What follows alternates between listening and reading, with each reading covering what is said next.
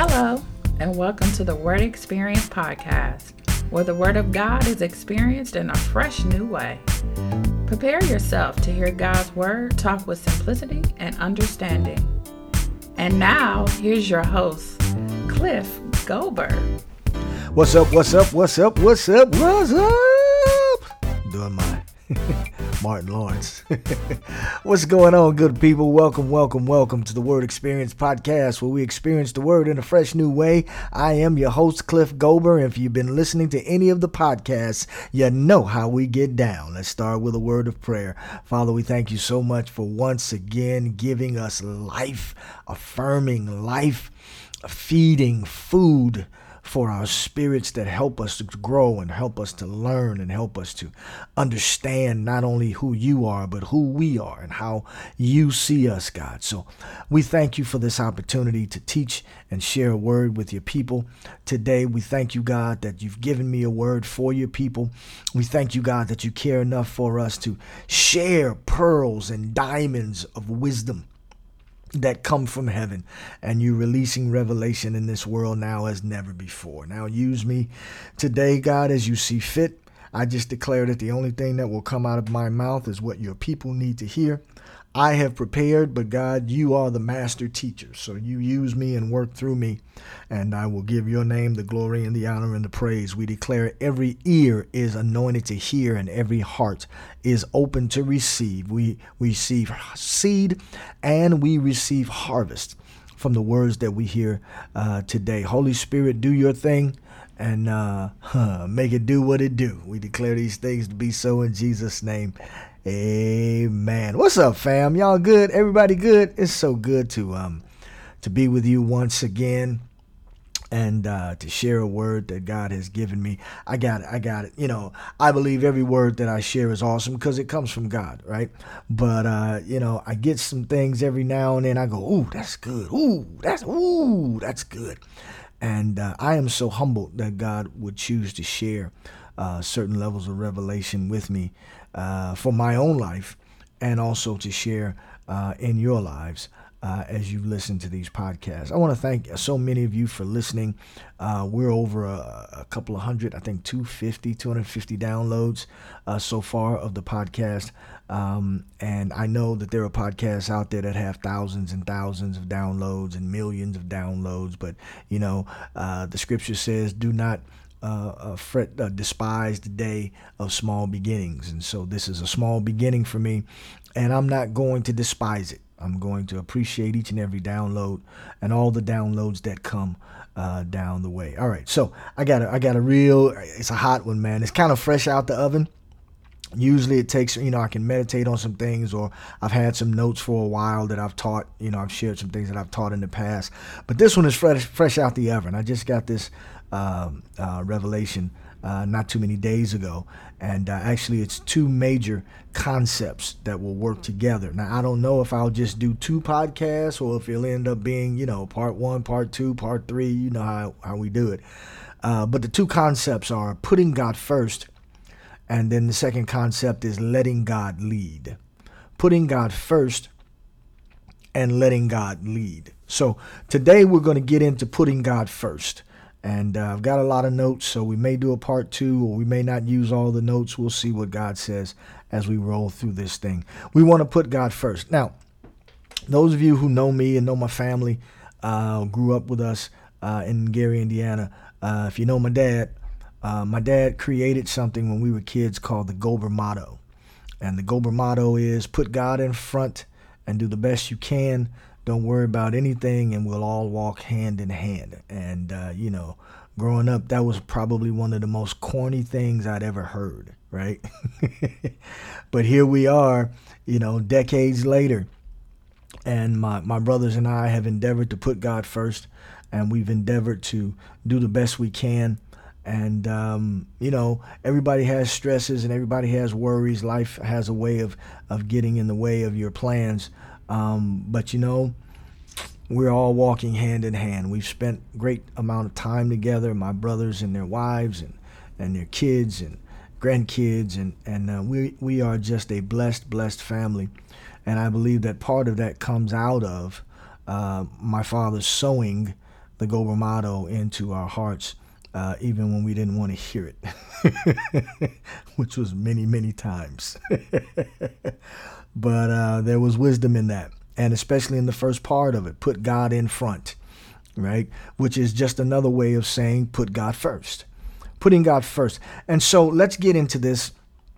I could do a whole bunch of preamble and that would be the whole show, but I want to give you guys a word that you can hear and a word that you can study on your own time, so you can really dig into this thing and really get a revelation for your own lives as to how to put God first in a practical manner. So we're going to start at the beginning. We're going to go to Genesis chapter 17. And we're going to look at verses 7 and 8. Genesis chapter 17, verses 7 and 8. Now, this is God talking to Abraham. And as many of you know, God made a covenant, or the Bible says cut covenant with Abraham, changed his name from Abram, which meant exalted father, to Abraham, which meant father of many nations. And so God cuts this covenant with a man, which is just an awesome thing in and of itself and a great teaching in and of itself. And so here in Genesis 17, verses 7 and 8, God says, "And I will establish my covenant between me and you and your descendants after you in their generations for an everlasting covenant, to be God to you and your descendants after you. Also, I give to you and your descendants after you the land in which you are a stranger, all the land of Canaan, as an everlasting possession." And then he makes this final statement, "And I will be their God." And I will be their God. So very early in the process. Now we know there was Adam. So from Adam to Abraham, there was generations upon generations of men and women in the earth. But God now is beginning the process of reestablishing himself, reconnecting himself to mankind. Those of you who know the Bible story, when Adam ate of the fruit of the tree of the knowledge of good and evil, he was separated from God. Now, the word that God used was die, and that word die means separation. And so when Adam ate of the fruit and disobeyed God, he separated himself from God. And God now wants to start to reconnect himself. There was a disconnect between God and man. And now with this man, Abraham, God begins the process of reconnecting himself with mankind, which is another whole awesome teaching. But that little nugget I wanted to dig out here, actually, I put it in bold print, that I will be their God. So God is establishing now with Abraham and his descendants that he is going to be their God. And those of us who've read many aspects of the Old Testament in Genesis, mostly, you will hear God declare himself as the God of Abraham, Isaac, and Jacob. Right? Isaac was Abraham's son. Jacob was Isaac's son. So he declares himself to be God of the generations. Okay. Now we go down to Deuteronomy chapter 5, verses 6 and 8. Deuteronomy chapter 5, verses 6 and 8. Now, 6 through 8. Now I'm just laying a foundation here of establishing God wanting to be first. That God wanting to be the ultimate, God wanting to be the preeminent. That's the word I was looking for. God wanting to be the preeminent. One of God's names is the Most High God. I believe the Hebrew phrase is El Elyon, the Most High God. That's where he wants to be in the lives of his people. And so if he wants to be the Most High God, then it would stand to reason, since he's God, that we allow him to be the Most High God. Somebody say, well, how are we going to allow him, man? He's God. He can do whatever he wants to do. He can, but we have free will. And so we want to make sure that we line up our will with his will to be the Most High God in our lives. Amen. All right. So Deuteronomy chapter 5, verses 6 through 8. This is one version of what we call the Ten Commandments. The rest of it is found also in Deuteronomy chapter 20. Deuteronomy chapter 5, verses 6 through 8. Verse 6 says, "I am the Lord your God who brought you out of the land of Egypt, out of the house of bondage. You shall have no other gods before me.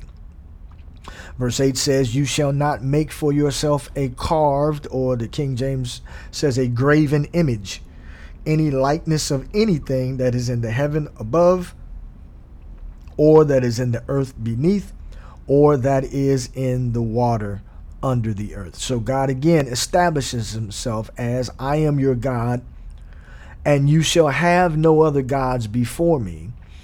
And as a representative of no gods before me, I don't want you to create any images based on anything in the earth that I created and make that your God. He says, no, I am your God. I am your God. I am your God, and there shall be no other gods before me. Why? I brought you out of the land of Egypt. No other gods brought you out of the land of Egypt. No other animal representation of gods brought you out of the land of Egypt. The sun god did not bring you out of the land of Egypt. I brought you out of the land of Egypt. I believe in a couple of different scriptures, he talks about, I led them by the hand out of Egypt and into the wilderness and into the promised land. So God establishes himself again. I am your God. This is generations after Abraham, right? This is during the time of Moses. And he says, I'm your God. You shall have no other gods before me. And don't make any images. Don't have anything to take my place. I'm supposed to be in first place. Okay. Now, this is, and I don't want to get too deep into this, and I don't want to get, move people into confusion. But who he's talking about right now is the nation of Israel, the descendants of Abraham. Okay, the descendants of Abraham who were living by the law of Moses, which is established in Deuteronomy and Leviticus and Numbers. I believe there's some law in Numbers. And so it's just one group of people, okay, that God is saying, I'm your God. Now, we know that in the land of Canaan, there were different tribes. They were called ites. You had Canaanites, you had Hivites, you had Jebusites, you had Girgashites. You had all of these different ites, these different nations. God didn't say he was going to be their God at this point. He said he was going to be the God of the children of Israel, the descendants of Abraham. All right. But as we go through this now, we'll see who God says he's God of is going to expand. All right, and I'll give you a little hint. The reason for the expansion is because of Jesus. Okay, but before we get there, we're going to stay with the group of the nation of Israel and see God wanting to keep himself in first place in the lives of his people. So let's go to Mark chapter 10, and we're going to look at Mark chapter 10, verse 17, and then we're going to look at Mark chapter 10, verses 19 through 24. All right, Mark chapter 10, verse 17, and then Mark chapter 10, verses 19 through 24. I'm just in a flow, man. And usually I like to expound, and I'm just flowing. I'm just reading my notes, and we'll go through this thing. Maybe this will be a half hour. Yeah, right. All right, Mark 10, verse 17. And this is the story of the rich young ruler. And let's just read it. Verse 17 says, now, as he was going out on the road, this is Jesus, one came running, knelt before him, and asked him, good teacher, what shall I do that I may inherit eternal life? Okay, and so this rich young ruler is asking Jesus this deep question, right? What do I do to have the eternal life? Now, he's not saying, what do I do to live forever? What he's saying is eternal life is a phrase that translates the God kind of life. What do I do to inherit the God kind of life, right? Successful, prosperous, peace, joy, all of those positive things that we hear that come with living a godly kind of life. I'm just reminded Andre Crouch, the great Andre Crouch, songwriter, wrote a song, and the hook was living this kind of life. Right? And so this is what the rich young ruler is asking for. What do I have to do to live this kind of life, eternal life? And so we jump down to verse 19. And Jesus answers and says, you know the commandments. Do not commit adultery. Do not murder. Do not steal. Do not bear false witness. Do not defraud. Honor your father and your mother. Now, what Jesus says are I believe these are commandments 6 through 10 in the 10 Commandments, right? Thou shalt not commit adultery. Thou shalt not kill. Thou shalt not steal. Thou shalt not bear false witness against thy neighbor, right? Honor your father and your mother, and do not defraud. Thou shalt not covet. That's what defraud means. Thou shalt not covet. Okay, so that's, commandments 6 through 10 is basically what Jesus tells him. If you do these commandments 6 through 10, you're going to inherit eternal life, right? So, verse 20, the young man said, and he answered him, Teacher, all these things I have kept from my youth. So here's a guy who's saying, all my life, I haven't committed adultery. I have not murdered anybody. I haven't stolen from anybody. I haven't lied on anybody. I haven't coveted what other people wanted. And I have honored my parents. Man, that sounds like a pretty awesome life, right? But, let's keep reading. I don't want to get ahead of it. It's a cool story. So let's keep reading. Verse 21. Then Jesus, looking at him, loved him and said to him, one thing you lack. Now, how cool would it be to say, Jesus, I've done this, I've done this, I've done this, I've done this, I've done this. And Jesus says, that's cool, man. That's awesome. There's one thing you lack. I don't know if he would be able to come to me and say there's one thing you lack. He might say there's like 1,000 things you lack. All right. But Jesus says one thing you lack. Go your way, sell whatever you have, and give to the poor, and you will have treasure in heaven. And come, take up the cross and follow me. But he was sad at this word and went away sorrowful, for he had great possessions. Now, I don't want to go too deep into this, but I'll do a quick little side lesson. A lot of people will read this and they will interpret this as meaning it's bad to have money. That's not what Jesus's point was. Okay? He's not saying you shouldn't have money. Now, when we look at verse 23, it's going to seem like that's exactly what he's saying. That you can't have a lot of money and follow God. That's what the implication seems to be. But roll with me here and let's go all the way to the end of this. Verse 22 says, but he was sad at this word and he went away sorrowful, for he had great possessions. All right, verse 23. Then Jesus looked around and said to his disciples, how hard is it for those who have riches to enter the kingdom of God? Now, that sounds like it's hard to be rich and be a part of God's kingdom. That's what it sounds like. And for other people, it sounds like it's hard to be rich and go to heaven, because their understanding of what the kingdom of God is heaven. And that's not what the kingdom of God is. And we'll explain that here in a little bit, because I got a little note that talks about the kingdom of God. So we'll get to that in a minute. But that's not what Jesus is saying. He's not saying it's hard to be rich and to be a godly person. That's not what he's saying. All right. Well, Cliff, how can you say that? It just said, how hard is it for those who have riches to enter the kingdom of God? Okay, cool. But let's look at verse 24. And the disciples were astonished at his words. But Jesus answered again and said to them, now here is his point. Children, how hard it is for those who trust in riches to enter the kingdom of God. What was the problem with the rich young ruler? He trusted in his riches, watch this, more than he trusted in God. So if he trusted his riches more than he trusted in God, what was first in his life? It wasn't God, it was his riches. That's the point that Jesus was making. Because watch this now. Jesus tells him that one thing you lack, right? And Jesus's understanding was, it wasn't, from Jesus's perspective, it was one thing. But from the rich young ruler's perspective, basically it was four things. Because when you look at the 10 commandments, it can be broken down into two major categories. Love God, category 1. Love people, category 2.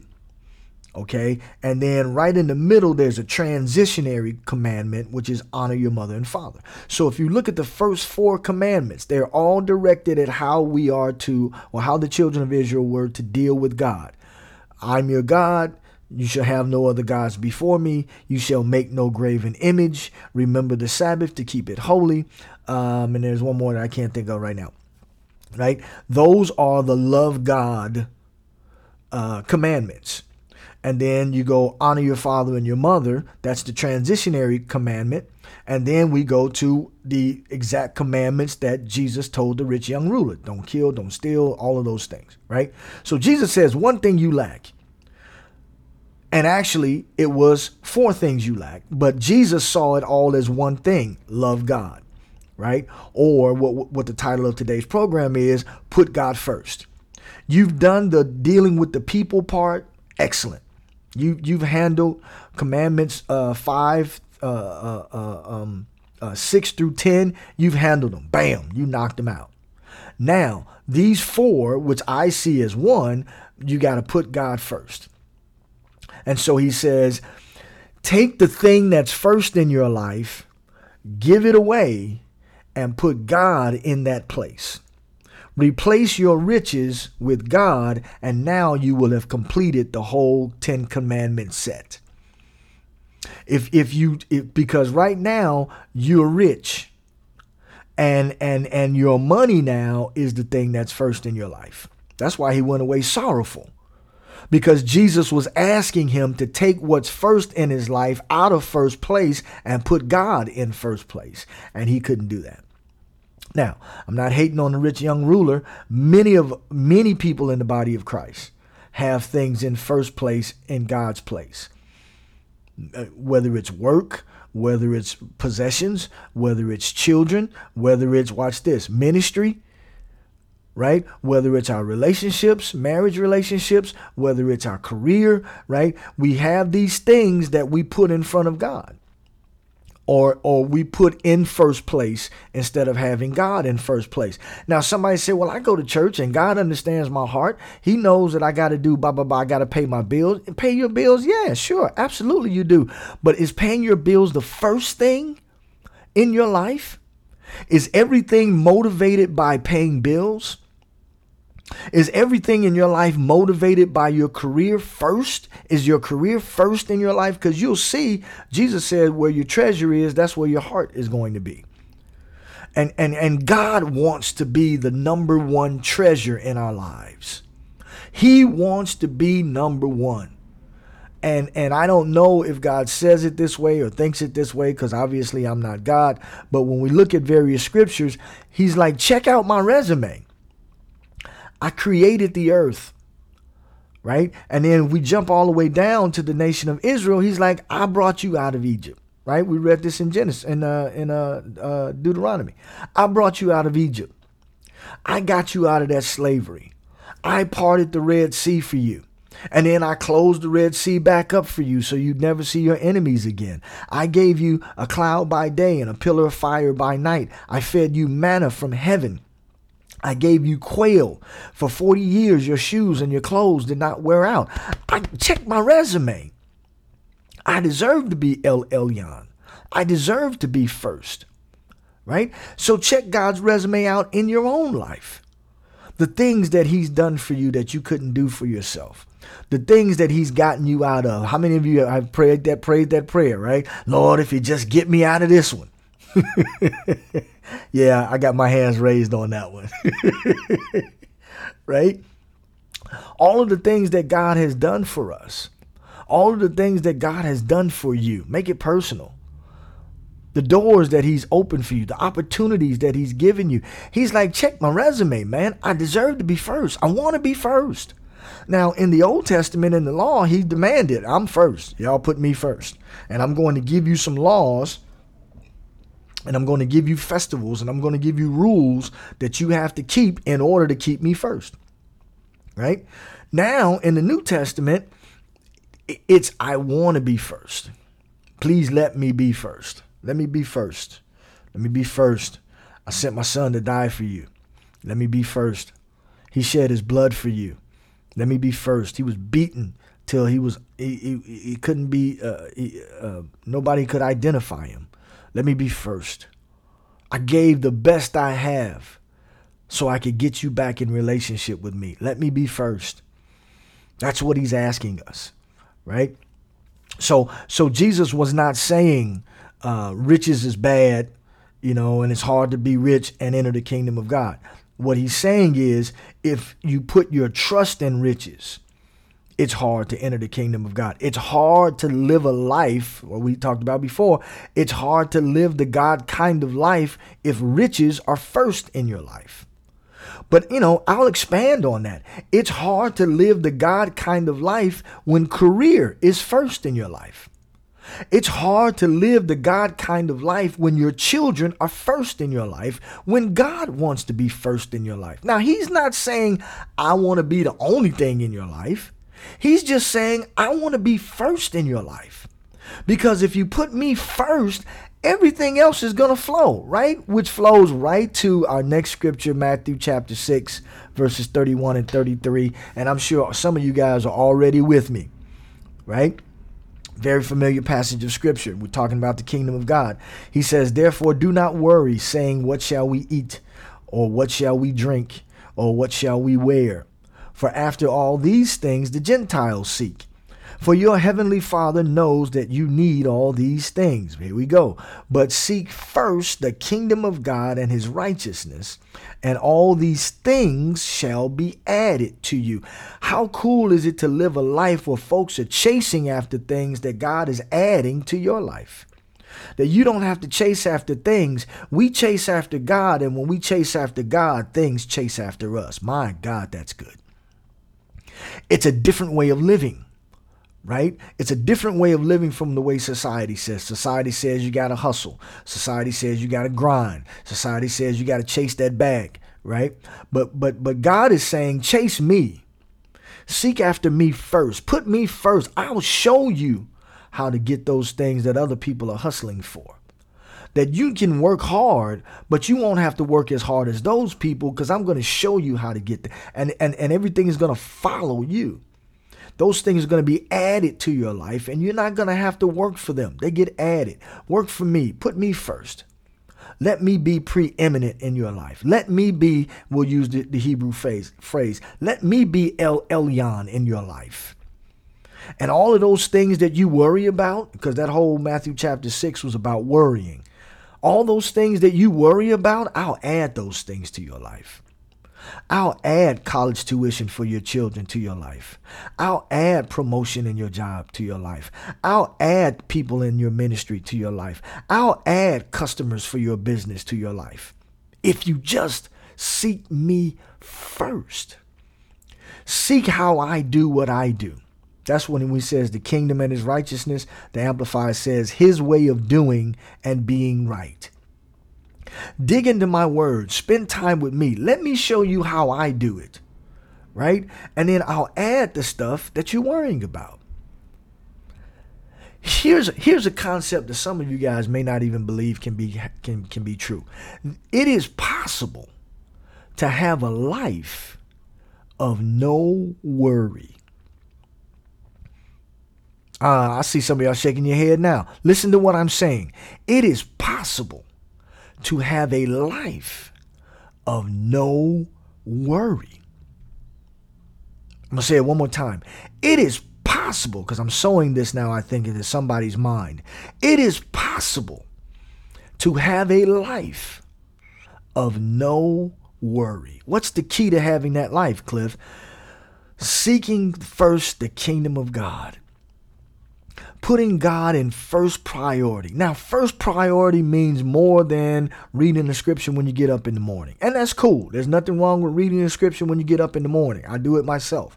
But if that's all you do and think that that's putting God first, that ain't even close to putting God first.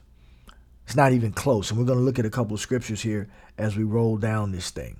All right. Now, verse 33 of the Living Bible. Now we know verse 33 says, seek ye first the kingdom of God and his righteousness, and all these things shall be added to you. The Living Bible says, and he will give them to you if you give him first place in your life and live as he wants you to. Boy, if this mic was in my hand, I'd drop it right now. But it costs too much. I don't want to do that. He will give them to you. What the them? The them that you're worried about. He will give what you're worried about to you if you give him first place in your life and live as he wants you to. Give him first place in your life and learn how to live how he wants you to, and everything that you're worrying about, he'll give it to you. That's the promise. Now, we're still talking about people who were living under the law, because the rich young ruler was Jewish. So this is only Jewish people, but it still will apply to us because of Jesus. Jesus' death, burial, and resurrection, and our faith in him and making him Lord and Savior in our lives.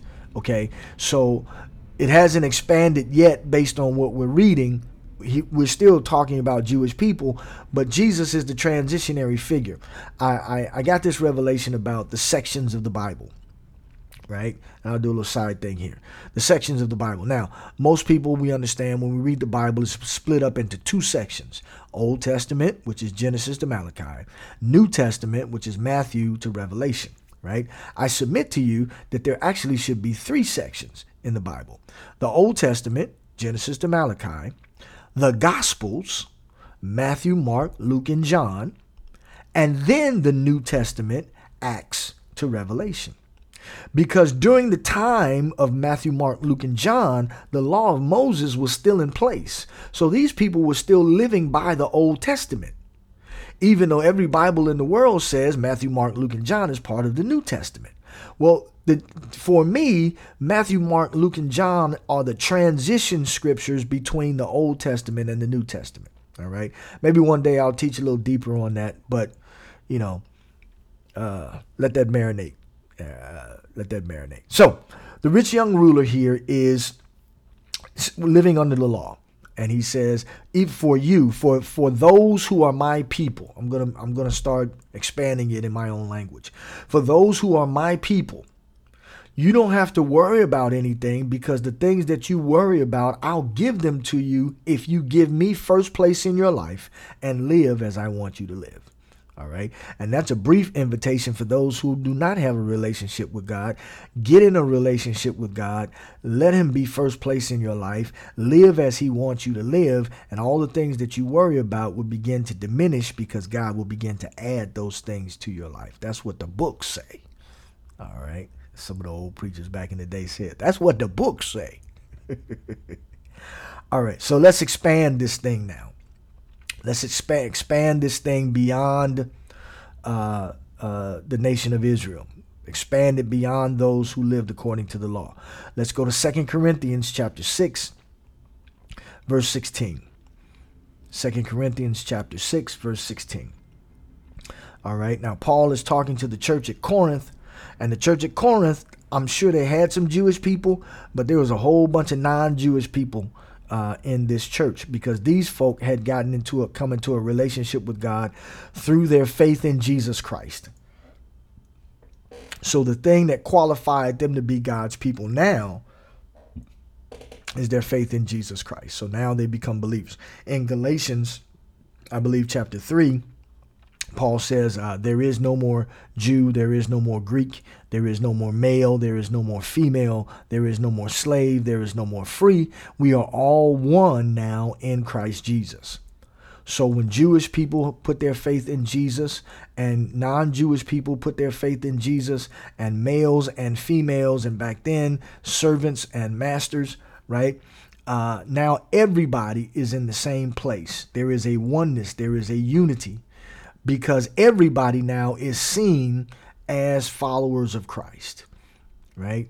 Jewish followers of Christ, Corinthian followers of Christ, Ephesian followers of Christ, Galatian followers, Thessalonian followers, right? Roman followers, all now followers of Christ, and classes and gender and job description, all of those things are gone now, because now we are all one in Christ.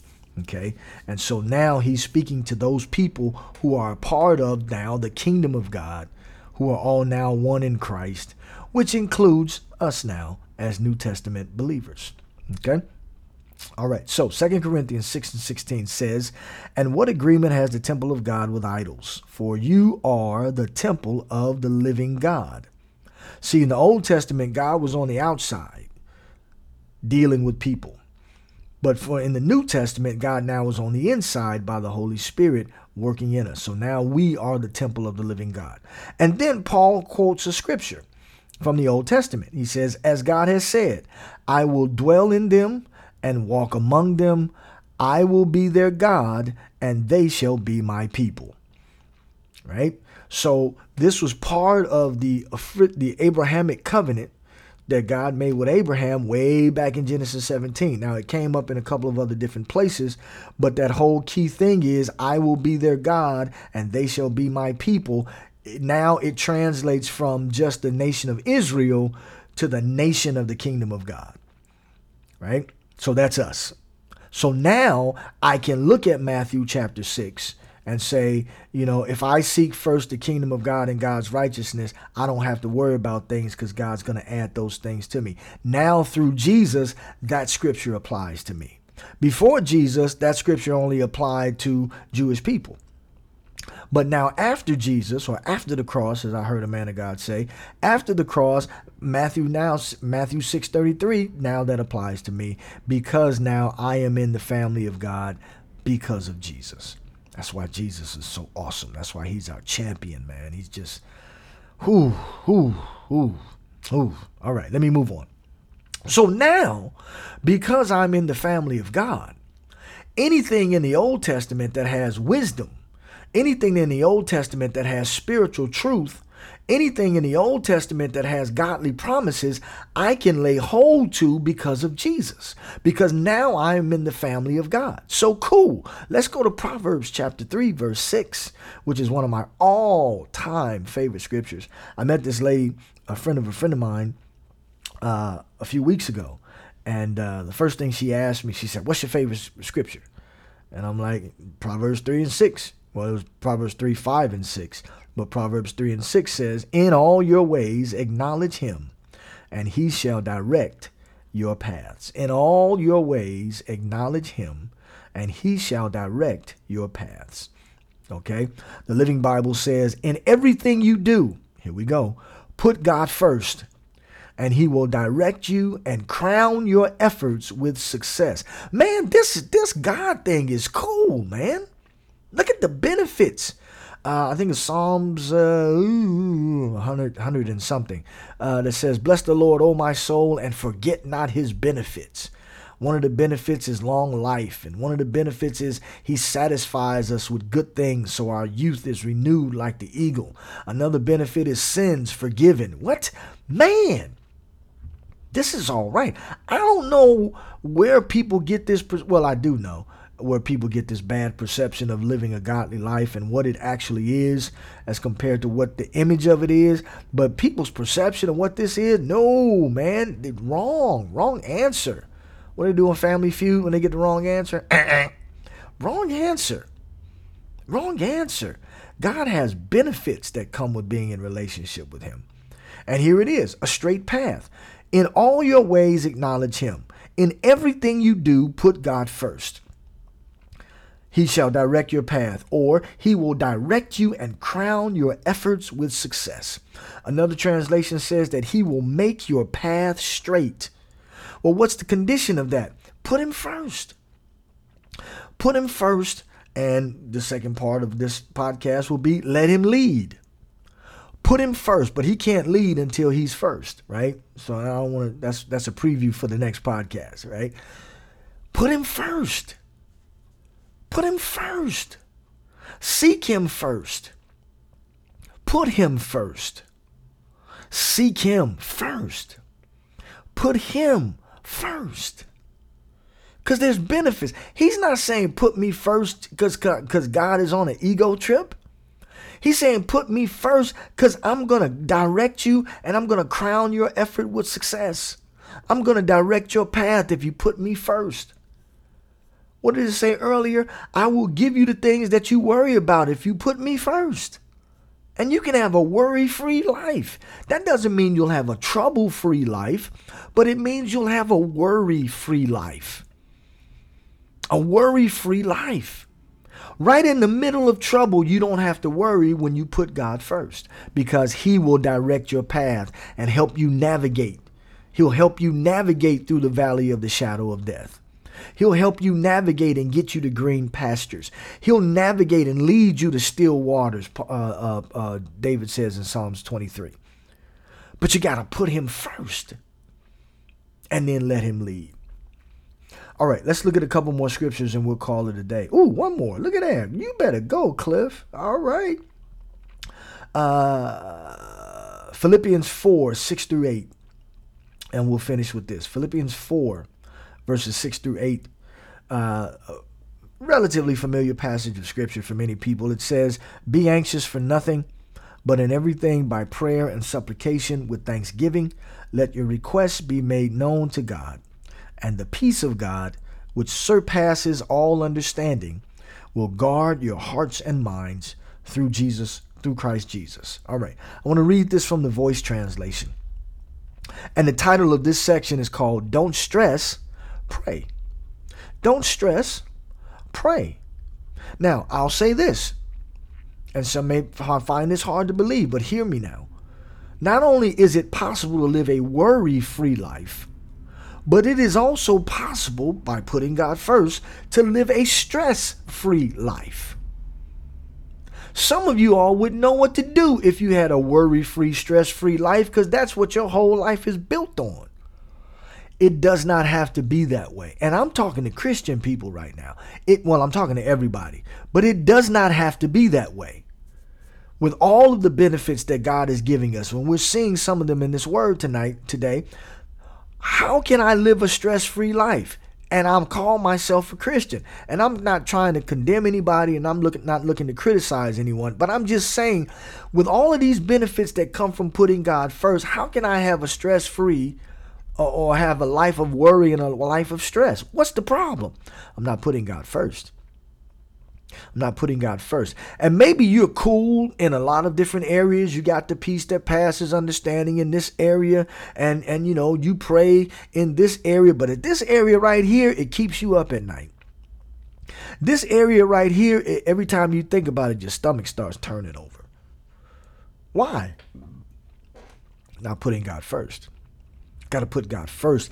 That's why it says in Proverbs, "In all thy ways, acknowledge him. In all thy ways, put him first." Right? So I think it's time for many of us, and I will include me in this, it's time for us to do self-examinations. In jobs, they have an evaluation period after, once a year they evaluate you. They break down what you do well and what you don't do well, what you can improve upon, things of this nature, right? So I think it's time for many believers to have a little self-evaluation and examine ourselves and find out what areas get me stressed out. What are the areas that I worry about?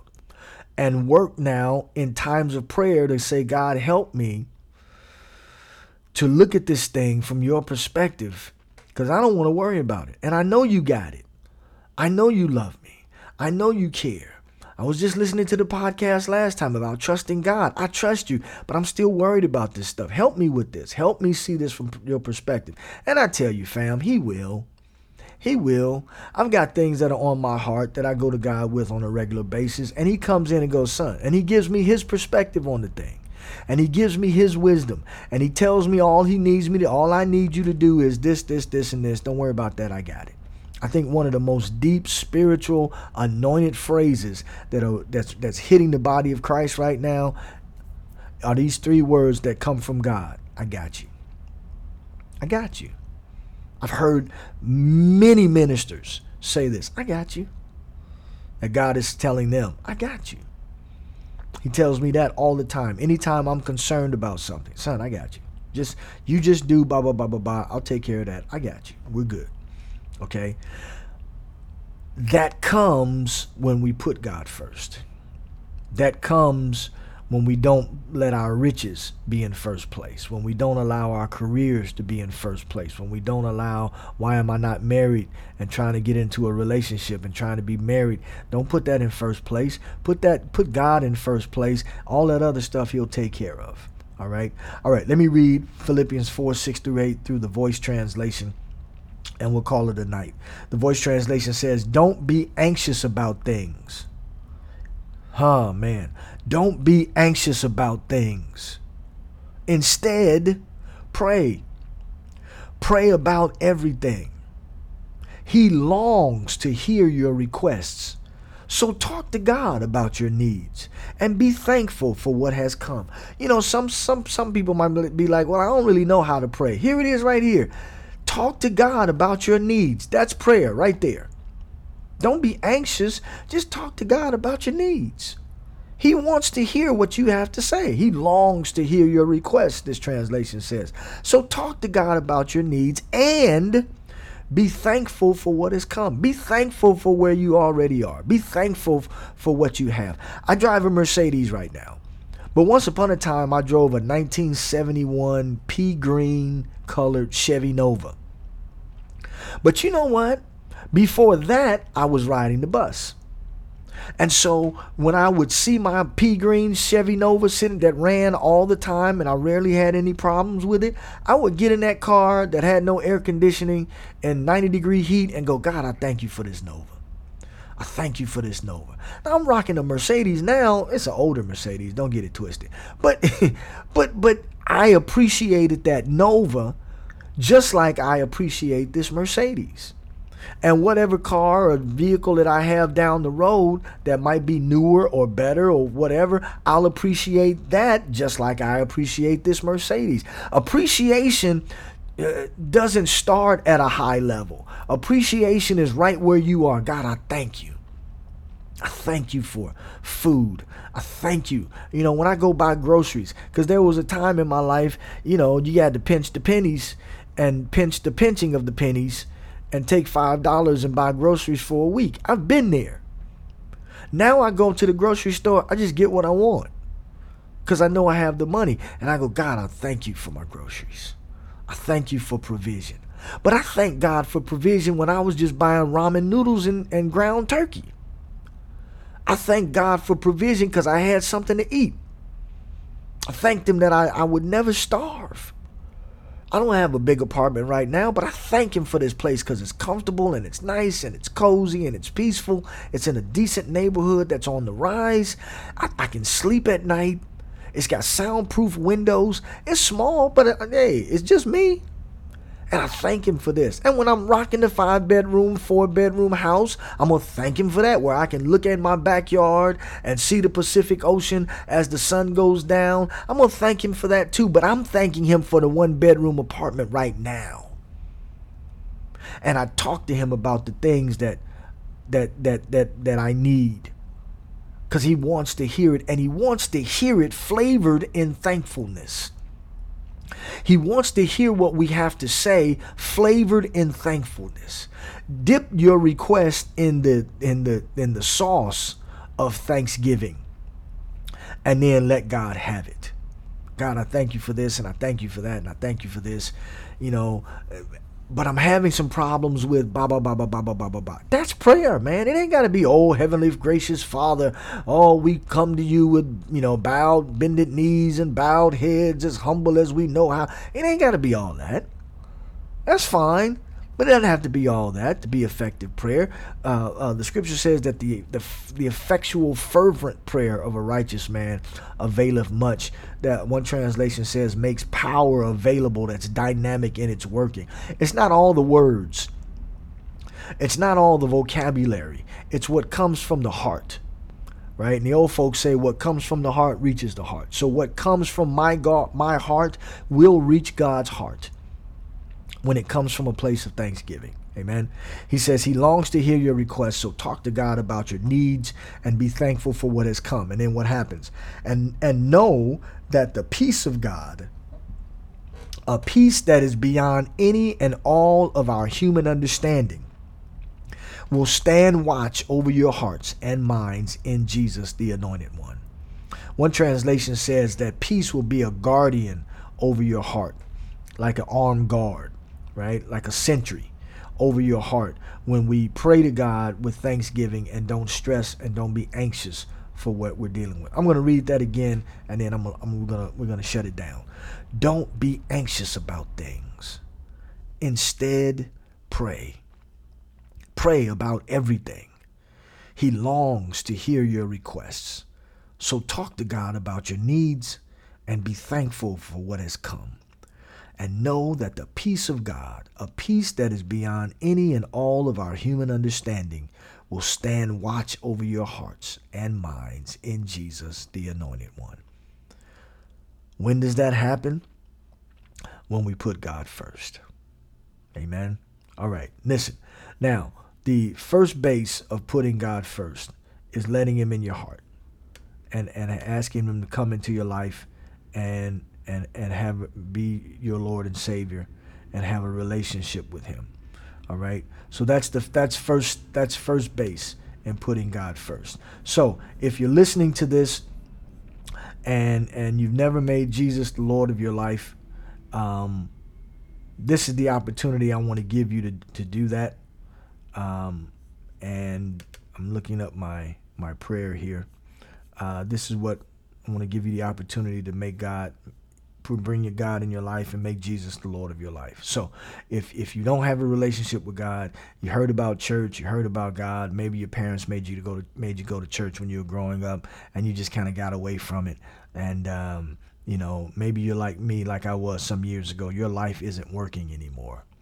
Your life just doesn't work anymore. You don't know what to do. You don't know where to turn. All of your resources don't work anymore. All the people you could call to help you out, they're not there anymore. And you're stuck. You're stuck in life. Here's a chance for you to get unstuck. All right. Get into a relationship with God. Put him first. And watch God bring you from stuck to unstuck. So if that's you, repeat these words after me. Please say it from your heart. Be genuine with it. These are not just empty words. Make it come from your heart. Repeat these words after me. God, I come to you today with a genuine and sincere heart. I believe Jesus Christ is your Son. I believe he died to take away my sins.